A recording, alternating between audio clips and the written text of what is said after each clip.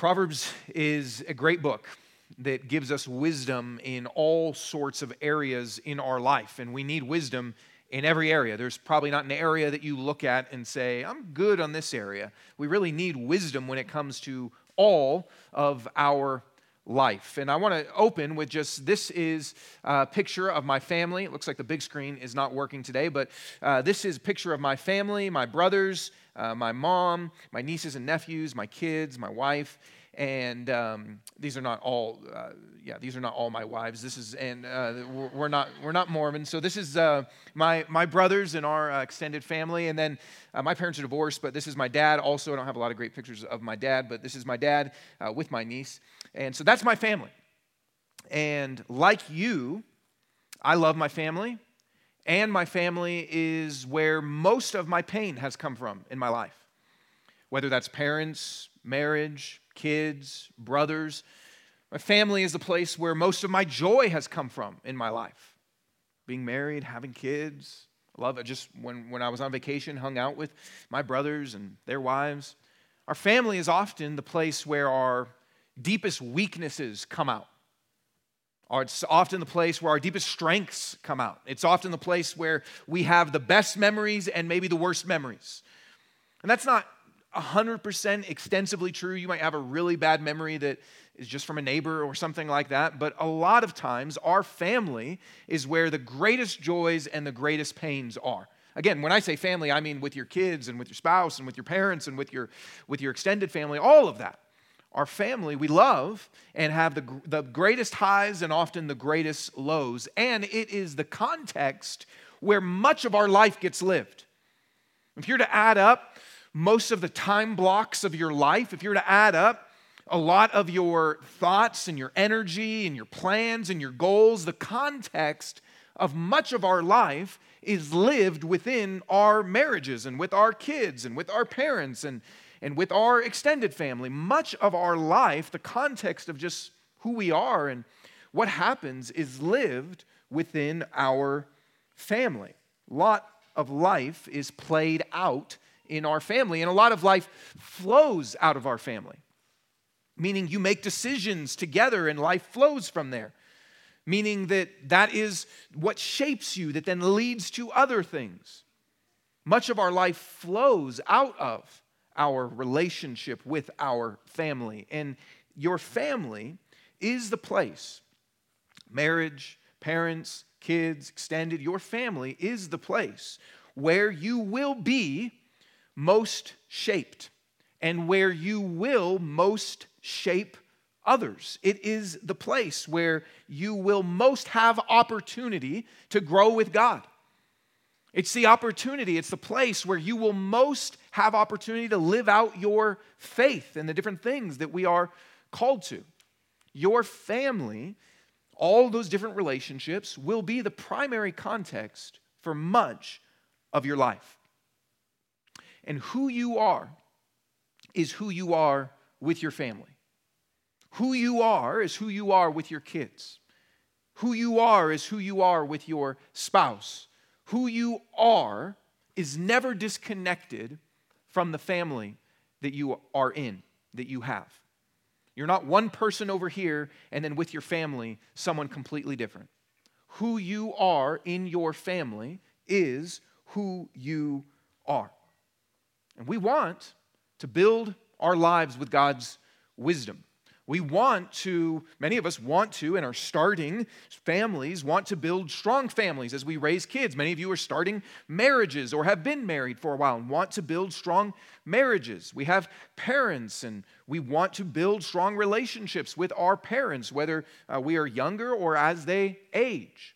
Maybe you have grandkids and want to build strong relationships there. We want God's wisdom in our families. We need God's wisdom. There's a lot of false wisdom when it comes to family, when it comes to parenting and marriage and all sorts of other things. There's a lot of information that we can hear that won't actually help us, that won't actually lead to what it is that we need to have God's wisdom and thriving and joy that He desires for us. So we need something better.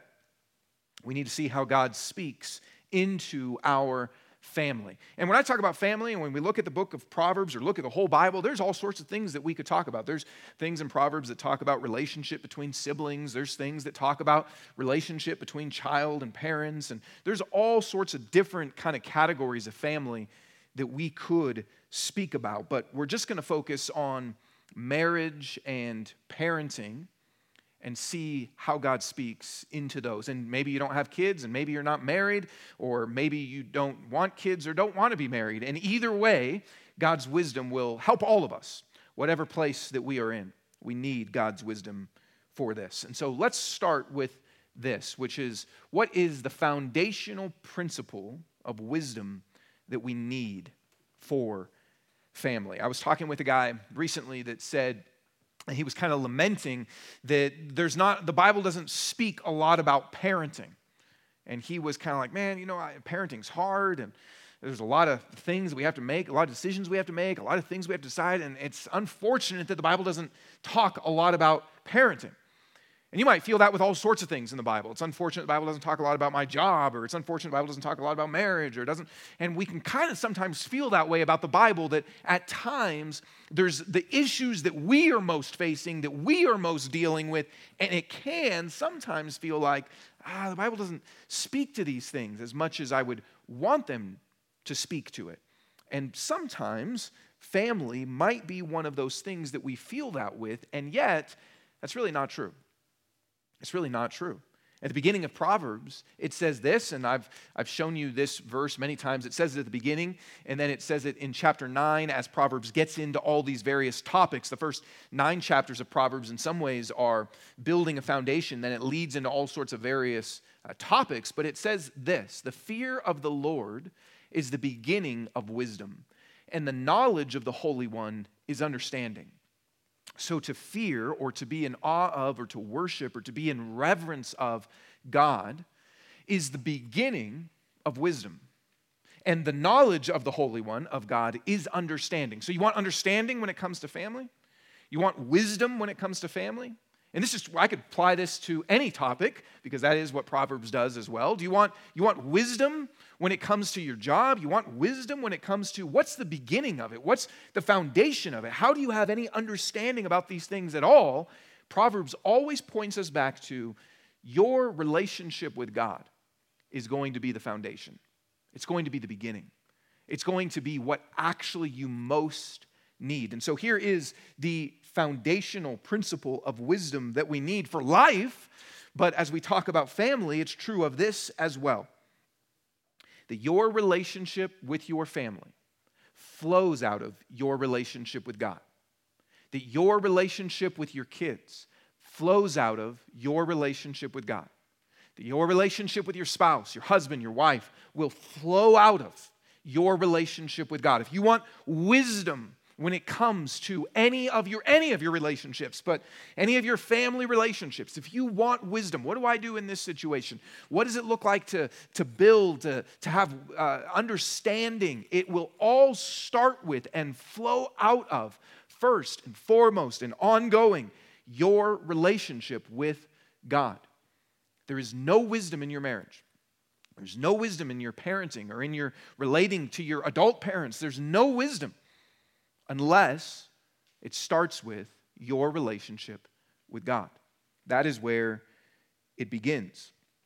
So you can look at the Bible and say, I wish it spoke more about parenting or marriage or how I deal with my adult parents or all these different things. And you might not be able to find as many verses as you want, like an encyclopedia or just kind of a marriage book if you were to have, but it speaks tons to your relationship with God. The Bible speaks in many different places about what it looks like to relate to Him and what the life that He is calling us looks like. A couple examples. The Bible talks about the fruit of the Spirit, which means the evidence or what happens in our life as we are relating to and connecting with God's Spirit in us. Love, joy, peace, patience, kindness, goodness, gentleness, faithfulness, self-control. So that's not about marriage. That's not about parenting. But don't we need those things in our marriage and in our parenting? Don't we need those things in all of our relationships? And so our relationship of love, joy, peace, patience, kindness, goodness, gentleness, all those things, that flows out of, that's going to affect your parenting and your marriage, but that starts with you and God. Think about even just as simple, everybody knows this command that sums up all the commands in the Bible that we are called to do is to love the Lord your God with all your heart, soul, mind, strength, and to love your neighbor as yourself. If you were to love God with all your heart, soul, mind, and strength, that would affect your family. That would affect your marriage. If you're to love, what if you, I remember I heard this one time and it was very helpful, is instead of looking for parenting verses or marriage verses, what if you just said, I need to love my neighbor? What's all the things the Bible says about loving my neighbor? Well, these are my little neighbors. This is my, if you can introduce your baby, here's my new neighbor. That's your neighbor? Yeah, and my baby. I don't usually introduce my wife as my neighbor, but I could. And I'm to love my neighbor. Neighbors with benefits, that's what I normally say. So you are to love your neighbor as yourself, which includes your family, includes your spouse. There's all sorts of things that the Bible doesn't directly say about parenting or about marriage, but that it speaks to just about our relating with God, which then flows out into all of those other things. The foundational principle that we need is that our relationship with our family, our wisdom with our family, will flow out of our relationship with God. That is so foundational, so fundamental, that when you think about, okay, God, how do I grow in whatever relationship I have, family or otherwise? We start with not looking in the Bible and saying, where does it talk about coworkers or where does it talk about marriage, but just what does it mean to live and relate to God? And how would that affect everything else? Which, listen, this is actually really good news because it means you don't have to be a parenting expert to be able to parent well. It means you don't have to be a marriage counselor or have a marriage and family therapy degree to be able to build a strong marriage. You don't have to have those things. What you need is the wisdom that comes from, I'm connected with God. If you just had all the fruit of the Spirit, you'd be great. If we just know and begin to learn and push into what does it mean for me to connect with God, everything else flows out of that place. The Bible says that we have everything that we need. If you're a Christian, you have everything you need for life and godliness. It means you have everything you need in your marriage for it to thrive and to experience what it looks like in God's vision and plan. If you are connected to Him, you have everything you need in your family, in your parenting, for life and godliness. That's true. Because you have the Holy Spirit, because God has brought you into His family, because Jesus has died for you, you have everything you need for life and godliness. It means if we want wisdom, the more we seek to connect all of our family life and all of our relationships to Him, the more that we experience what it means to have wisdom. So with that, that's just kind of the foundational principle. With that, there's a million things that I could say of what that looks like, because what I'm hoping to do is expand your vision that actually the whole Bible's about parenting. The whole Bible's about marriage. The whole Bible's about everything in a lot of ways, because it's about us and God and who He is to us and how we relate in the world. And so there's a million things that I could say or that we could talk about then of what that means for your marriage or what it means for your family or what it means for how you relate to your parents or what it means for any of that. There's a million different things if it's bigger than just a handful of verses. But let's just focus on a couple different things that we see in Proverbs. So let's start with this. How does our marriage flow from our relationship with God? Most of you are married or will be married at some point. Or you are at least around people that are married. And part of our responsibility as Christians is to encourage one another in their faith and in their relationships. So hear this as applicable to wherever you are. What is marriage? What is it? If you just Google the question, marriage comes up. And a Wikipedia entry says marriage, also called matrimony or wedlock, is a culturally and often legally recognized union between people called spouses. It establishes rights and obligations between them, as well as between them and their children, and between them and their in-laws. Maybe you don't like that last part. It establishes all of these different links between husband and wife. Between them, between them, between them. That's what marriage is. That's what we often think about that marriage is.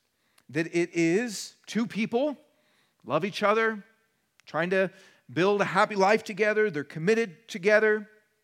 And often, even as Christians, that's what we think marriage is.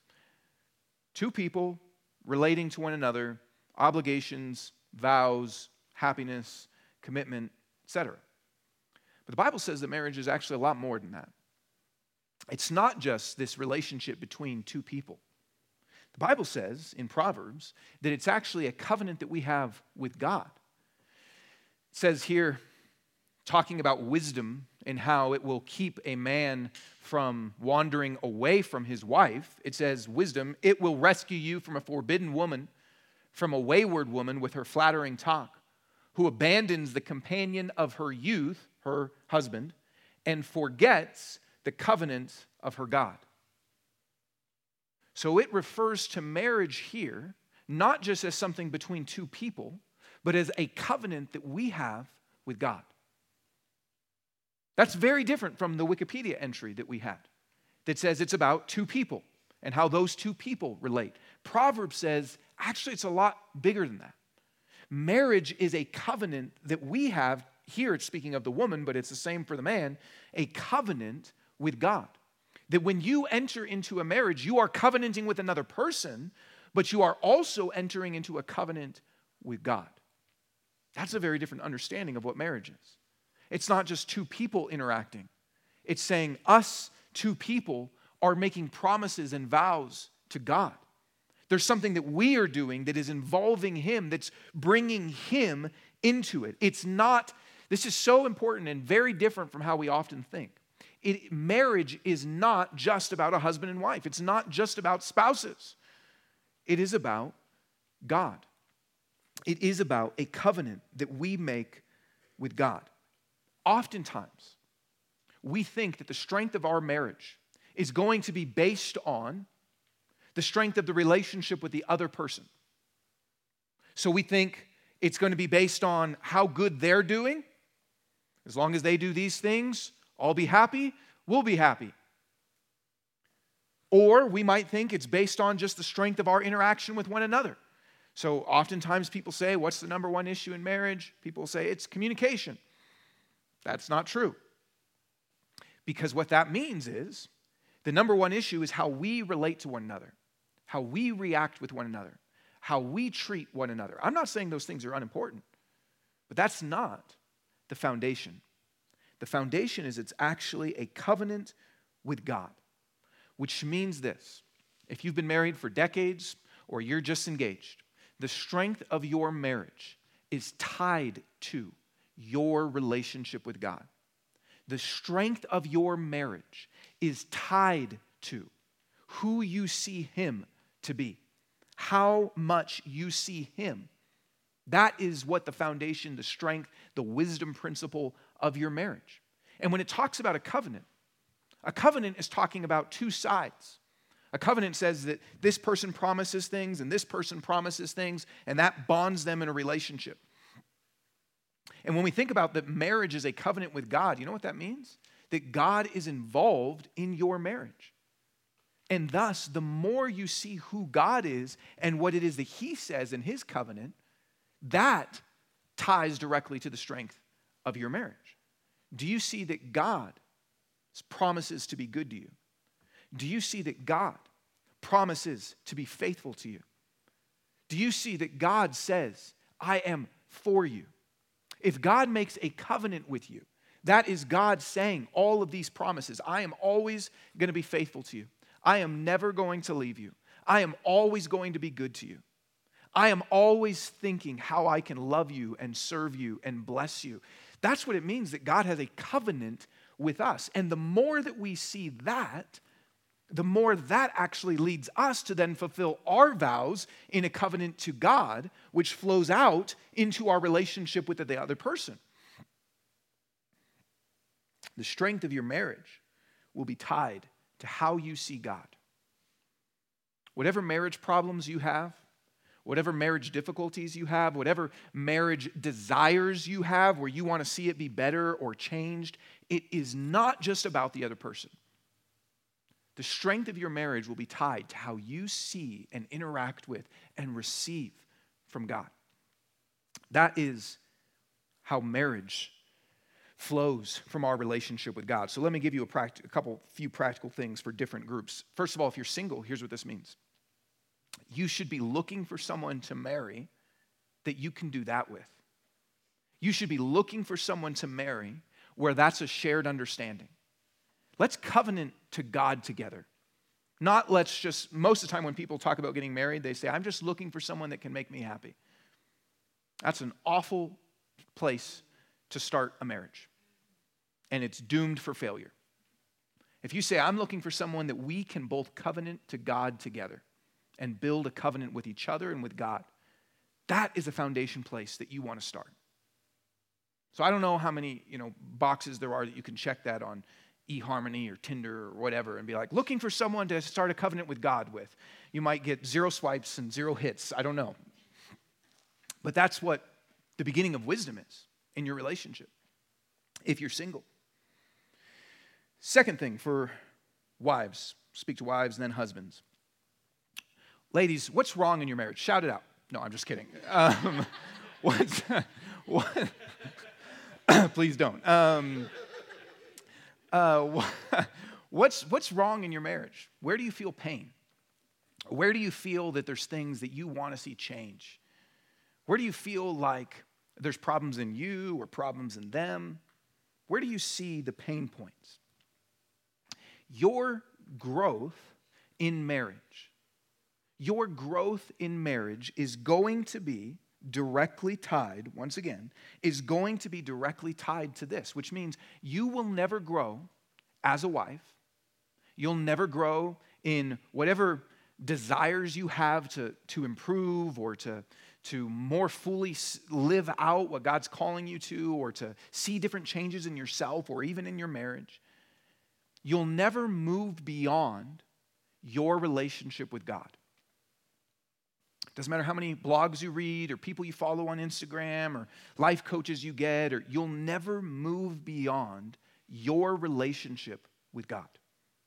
I'm not saying there's not practical things you can learn. I'm not saying there's not good advice out there, but you will never move beyond your relationship with God.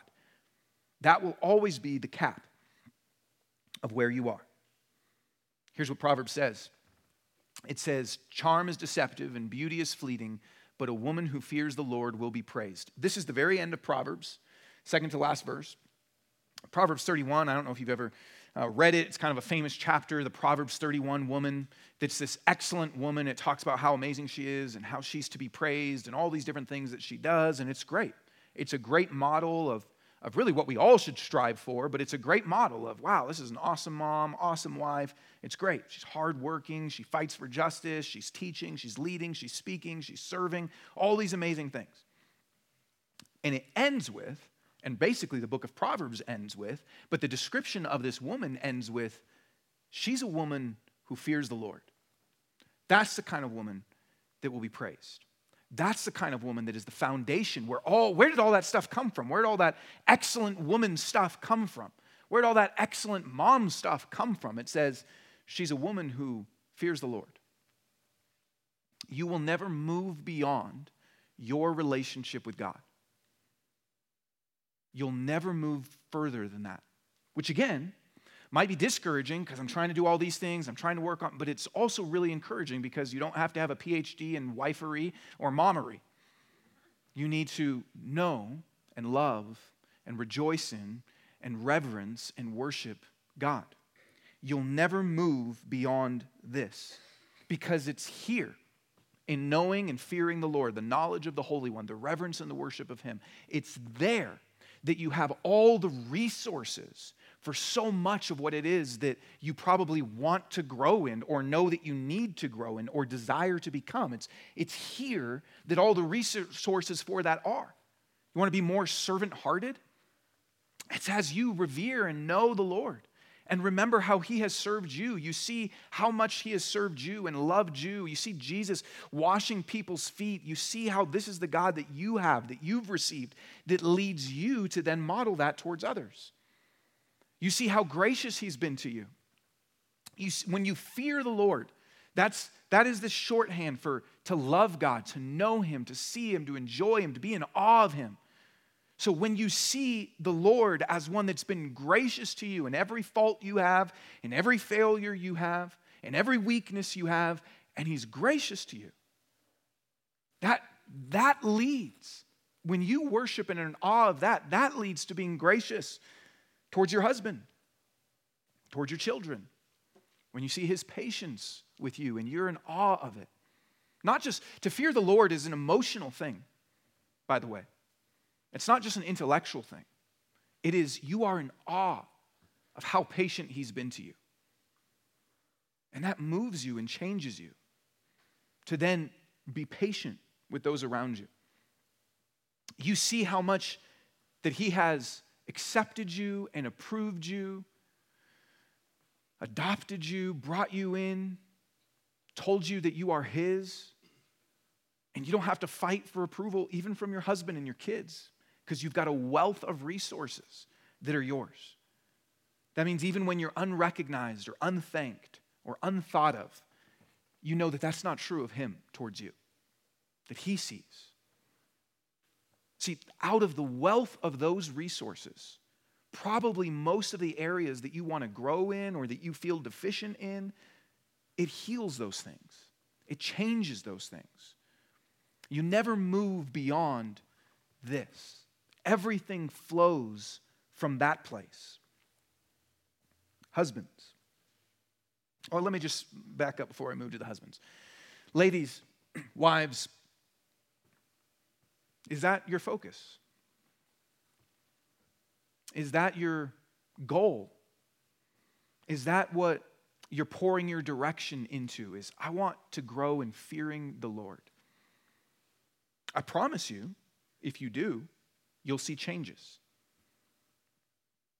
Husbands, how does your marriage relationship flow from your relationship with God? A couple verses I'll show you. First is this that says, a man who finds a wife finds a good thing and obtains favor from the Lord. I love that verse. A man who finds a wife finds a good thing. It's almost kind of dumb. It's great for guys. Not that we're dumb, but it's just kind of like, I found good thing. It kind of sounds like that a little bit. But it says, a man who finds a wife finds a good thing and obtains favor from the Lord, grace from God. That means, husbands, your wife is a gift from God. Your wife, you might not even know how you got her. That's what this verse also says. Where did she come from? I found her. It's a gift from God because apart from God, you wouldn't have found her. Going, where's a good thing? Where's a good thing? God says, here you go. Thank you. A man who finds a wife finds a good thing and obtains favor from the Lord. What if you looked at your wife as a gift? What if that was fresh? At one point, you probably thought that. Hopefully you do now, but if you don't, what if it was fresh in your mind? I have a gift from God. This was a gift. I found her somehow. I have a good thing. You can change your wife's name in your cell phone to good thing. I have a good thing. I have received favor from God. Wouldn't that, again, that's less just about you and her. It's understanding this is a grace gift from God. It's orienting it to God was involved. God gave this to me. God blessed me. God was thinking of me. God knew. Listen, this is so, I could preach for 2 hours just on this. It means also God giving her to you means he knew what you needed. Both the strengths and the weaknesses of her are the strengths and the weaknesses that you need. I won't go into a bunch of stories because this isn't even in my notes, but I've shared some of this in past marriage classes, but I remember the things that most annoyed me about my wife are the things probably that I most needed. When we got married, the things that I was like, oh man. And now they're things even that I cherish and love and that have changed me and have strengthened me and have made me better because of her. And the same thing with her strengths. God knew what you needed, and it's from Him. And the more that you understand that, the more that you receive that, the more that you understand, this isn't just about me and her. This is God saying, I gave her to you. I knew you needed her. I've blessed you. And also implying there's a gift and a responsibility that we have then to steward that gift that He's given to us. It changes so much just to remember and understand. This isn't just some girl that I found. God is involved in this. And then second verse, and I'm not going to focus on the first half of this verse. It's just I had to have it in here because of the context. But it says, take pleasure in the wife of your youth, a loving deer, a graceful doe. Let her breasts always satisfy you. Be lost in her love forever. That might be your new life verse. Why, my son? No laughs. Okay. Why, my son, would you lose yourself with a forbidden woman or embrace a wayward woman? For a man's ways are before the Lord's eyes, and He considers all his paths. It's saying you should be enjoying your wife and not going after another woman. Why? Well, there's obviously all sorts of reasons why, but he says this. Here's the reason. A man's ways are before the Lord's eyes. He considers all his paths. That's saying God is involved. God's present. It's not just you and your wife. God is involved. He is, right now, you could just insert your name in here. Caleb's ways, that's me, are before the Lord's eyes. He is considering all of Caleb's paths. You can put your name in there and say that God, right now, all of your ways with your wife, all of the ways you interact, that's all before God. He's involved. He's present. He's observing. He cares what's happening. So He's not just saying, be a good husband. He's not just saying, here's what you're supposed to do as a man. He is reminding us of our relationship with God. That changes things. When we understand that a wife is a gift from God, and we understand that our marriage is actually something that God's heavily invested in, that God is considering, that God cares about, that God's involved in, it makes it so they're not just marriage issues. They're you and God issues. So husbands, our call towards our wives is to treat them, and I don't mean them as in you have plural wives, but our call is to treat our collective wives as God has treated us. Our call is to treat them as a gift from Him and something that He deeply cares about. What if you said, this isn't only my wife, this is God's daughter? How would that change how you interacted with her? What if you said, this isn't only my wife, this is a gift that God has given me to steward? You know, the word husband originally, its connotation means to cultivate. It's like a gardener, which is really what our calling is with our wives, husbands.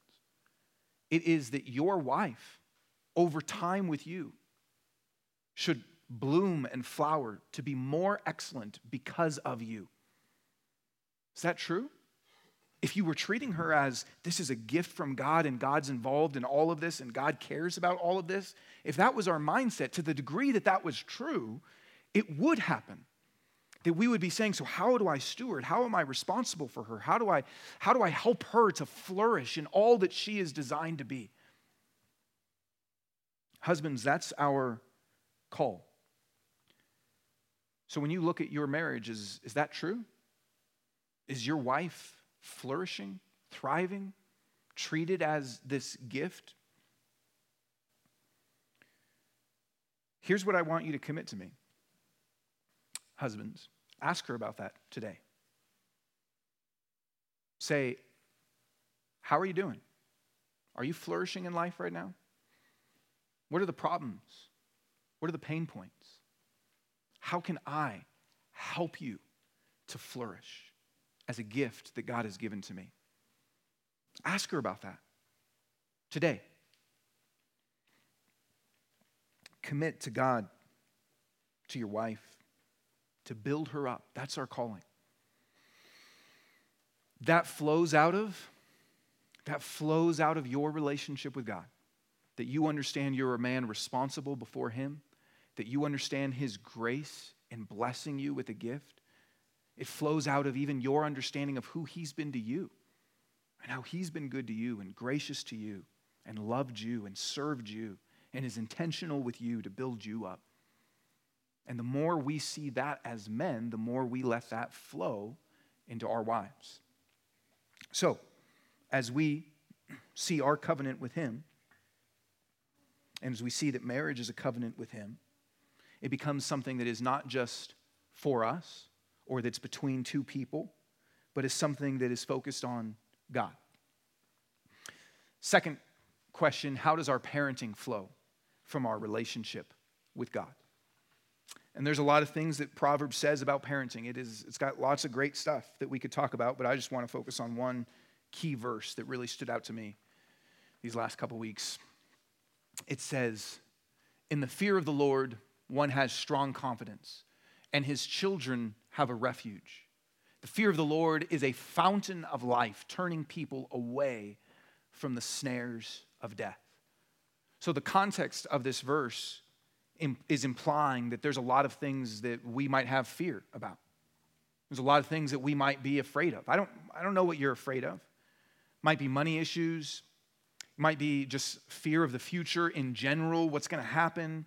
Might be work issues. Might be the economy. It might be your relationship. There's all sorts of things. It might be your health. Maybe it's doubts even in your faith. Maybe it's all, I don't know. We can go on and on. I don't want to list your mind with too many fears.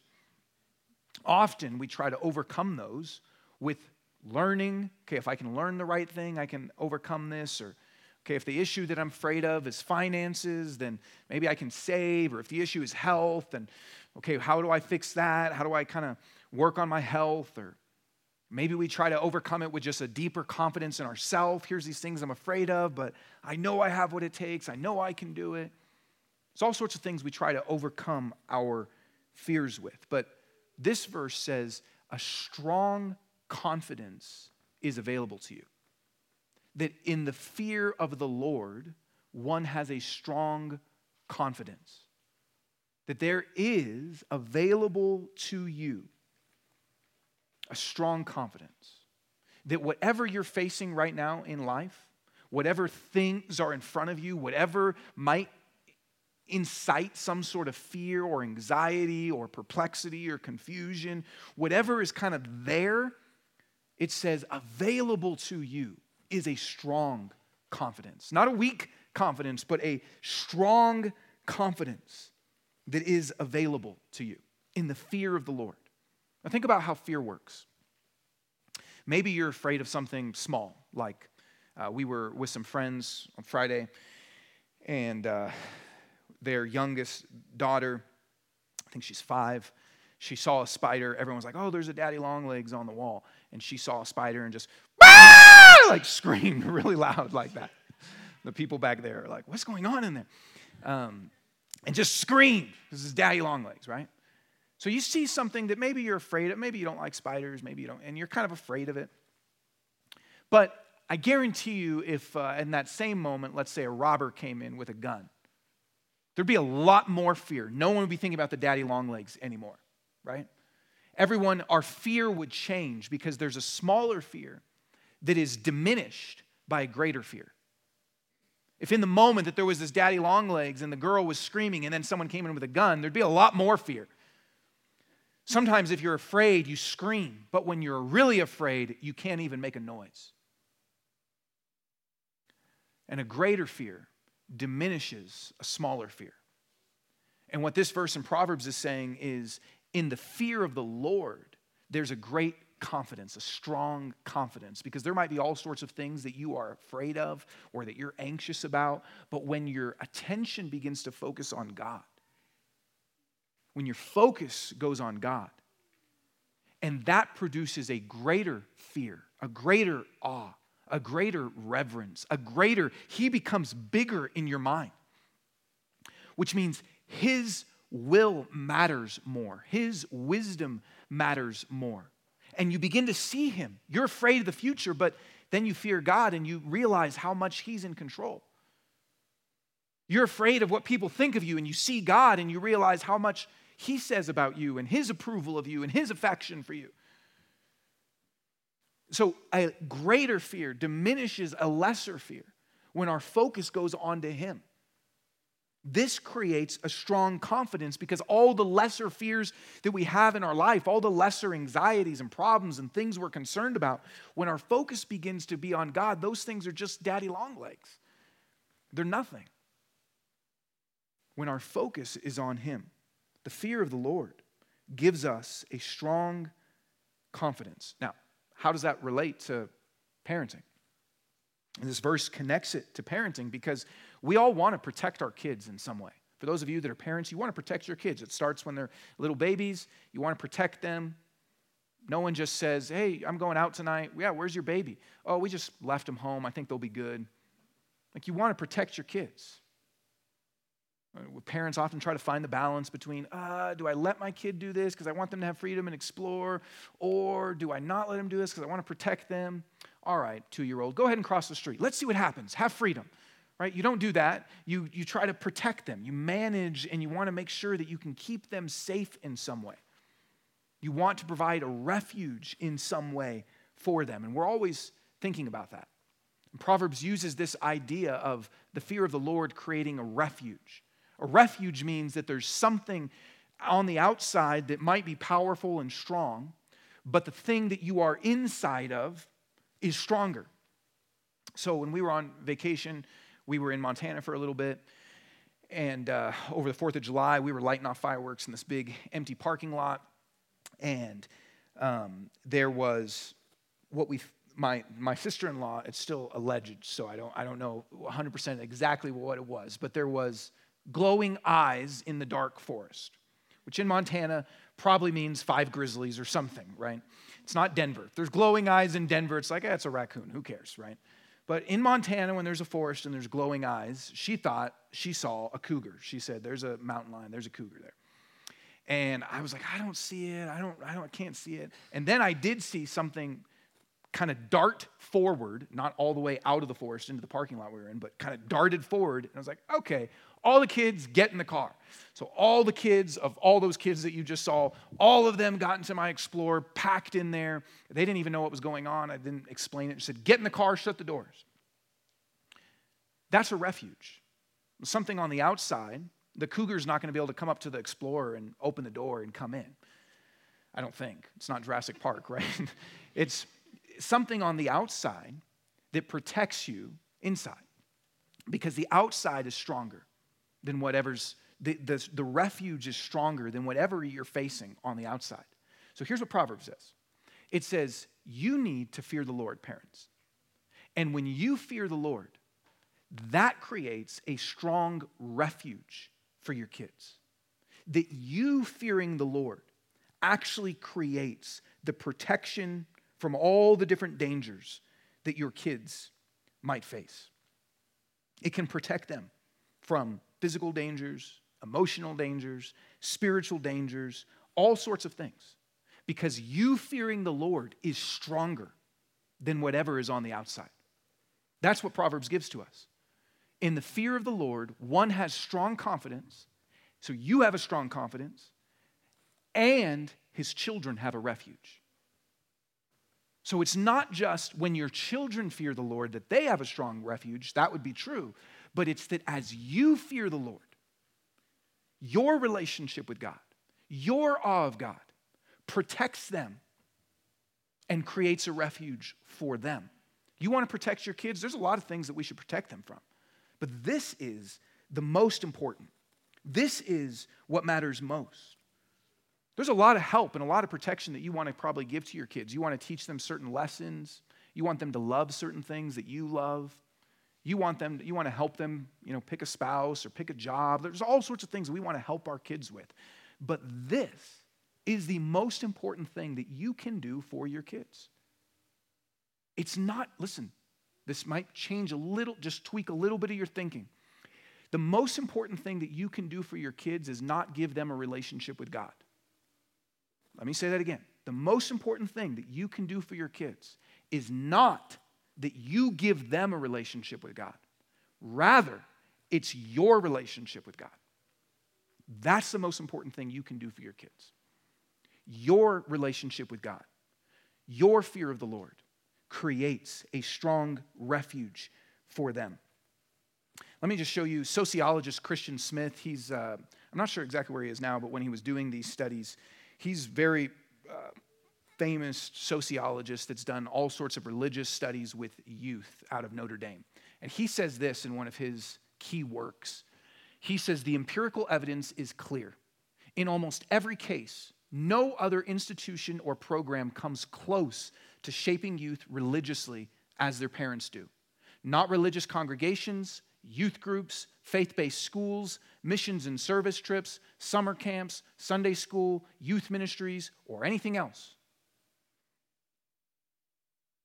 Those influences can reinforce the influence of parents, but almost never do they surpass or override it.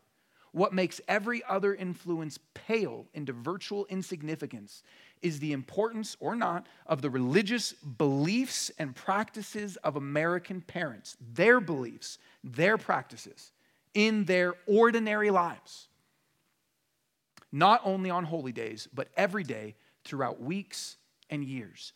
The basic relationship and practices that you have with God, parents. That is the most important thing that you can give to your kids that creates a refuge. So let me ask you this, parents. Is that what they're getting from you? If they had your relationship with God, is that what you want for them?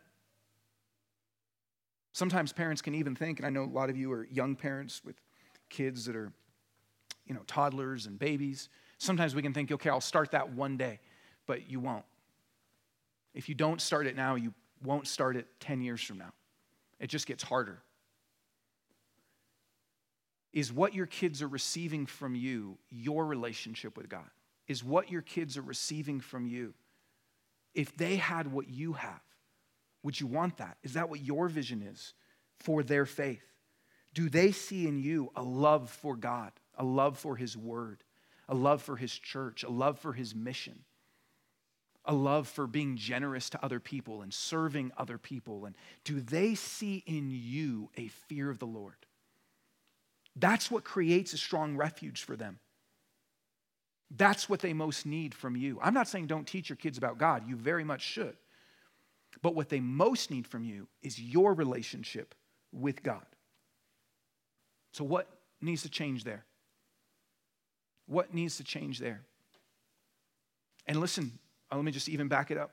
If you're married and you don't have kids, I said you don't wait when you have babies. You don't wait when they're 10. You don't wait when they're 15. And you also don't even wait when you have kids. Because the big principle here is that all of your family relationships flow out of your relationship with God, which starts now. Do you fear the Lord now? Parents, what changes would need to be made in your life that there is a fear of the Lord that is evident by example? What changes need to be made to actually help and teach your kids? You are the most important influence in your kids' life. I'm glad if you bring your kids here and you check them into True Life Kids. I'm glad. We want to do everything we can to help. But we've got 45 minutes, 50 minutes a week. You've got all of their life. You matter the most in their life. One specific thing I would encourage you parents to do, if you're not already, is to, as much as you can on a nightly basis, however old they are, whether they're in the womb or they're 19 and still living at 25, still living at home, however old they are, is to have a nightly time that you are reading the Bible or good Christian relevant age resources together. Jesus, our Father, God, the Holy Spirit, as we know God, as we know Him, that is what all of our relationships will flow out of. God is our great confidence. And the more we see Him, the more we have refuge in Him, the more that leads our kids towards that. So let me just close. We all have family. And much of our life and most of the context of our life is going to be lived within our family. Greatest joys, greatest strengths, greatest weaknesses, greatest sorrows, oftentimes is going to be in our family. You know that. You've felt that. So how do we get the wisdom that we need? It flows out of not just focusing on those aspects and those things, but it flows out of our relationship with God. What if your marriage flowed out of a strong relationship with God? What if your parenting flowed out of a strong relationship with God? What if, for those of you that are kids, and we all are kids, what if our relationship with our parents, whether they're adult parents, or what if it flowed out of our relationship with God? This is what we need for wisdom. When we take communion, what we are remembering, and we're going to take, if you didn't grab a little cup on the way in, you can grab one. When we take communion, what we're remembering is what Proverbs says when it says that wisdom comes from the knowledge of the Holy One. It comes from the fear of the Lord, from knowing Him, understanding who He is. And we take communion, we're remembering who He is. We're saying this is who the Holy One is. He's the one that gave His body for me and it was broken. He's the one that gave His blood for me and His blood was shed. This is who He is. A gracious God that has made a covenant with me. A gracious God that forgives every failure as a husband, as a wife, as a mother, as a father, as a son, as a daughter, as a brother, as a sister, forgives every failure through His blood on the cross. His covenant with me. We're reminded who this person is that would serve us and die for us and take on our flesh and understand us. We're reminded and should be in awe of who He is to us. And the more that that becomes real to our hearts, the more that we take that in and digest it, the more that our family relationships flow from there. So as you take communion, take a moment, confess where the Holy Spirit has convicted you. Rejoice where you see the goodness of God to you as a refuge, as the one that makes a covenant, as the one that forgives all our failures. And ask Him to help you to let your relationships flow from this place. I'll be in the back if anyone would like prayer for healing or any other thing related to this or otherwise. And I'll close in prayer and then we'll respond in a few songs. Father, I thank You for Your grace to us. I thank You that You have given us these relationships. And God, there's probably hurt and pain even now in this room in our families, whether that's with our kids or with our spouses. There's probably, God, hurt and pain that we have. Whether that's a hurt and pain where we see our failures, or it's a hurt and pain from the way that we are treated, or a mix of all of that.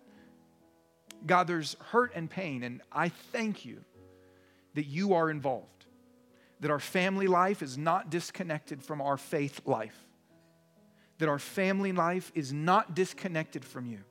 It's not true that You don't speak into these things. You speak abundantly into them. It means You're involved. It means You care. It means You are present. And so I pray, God, that even now You would be speaking to us, leading us, and reminding us of who You are. In Your name, Jesus.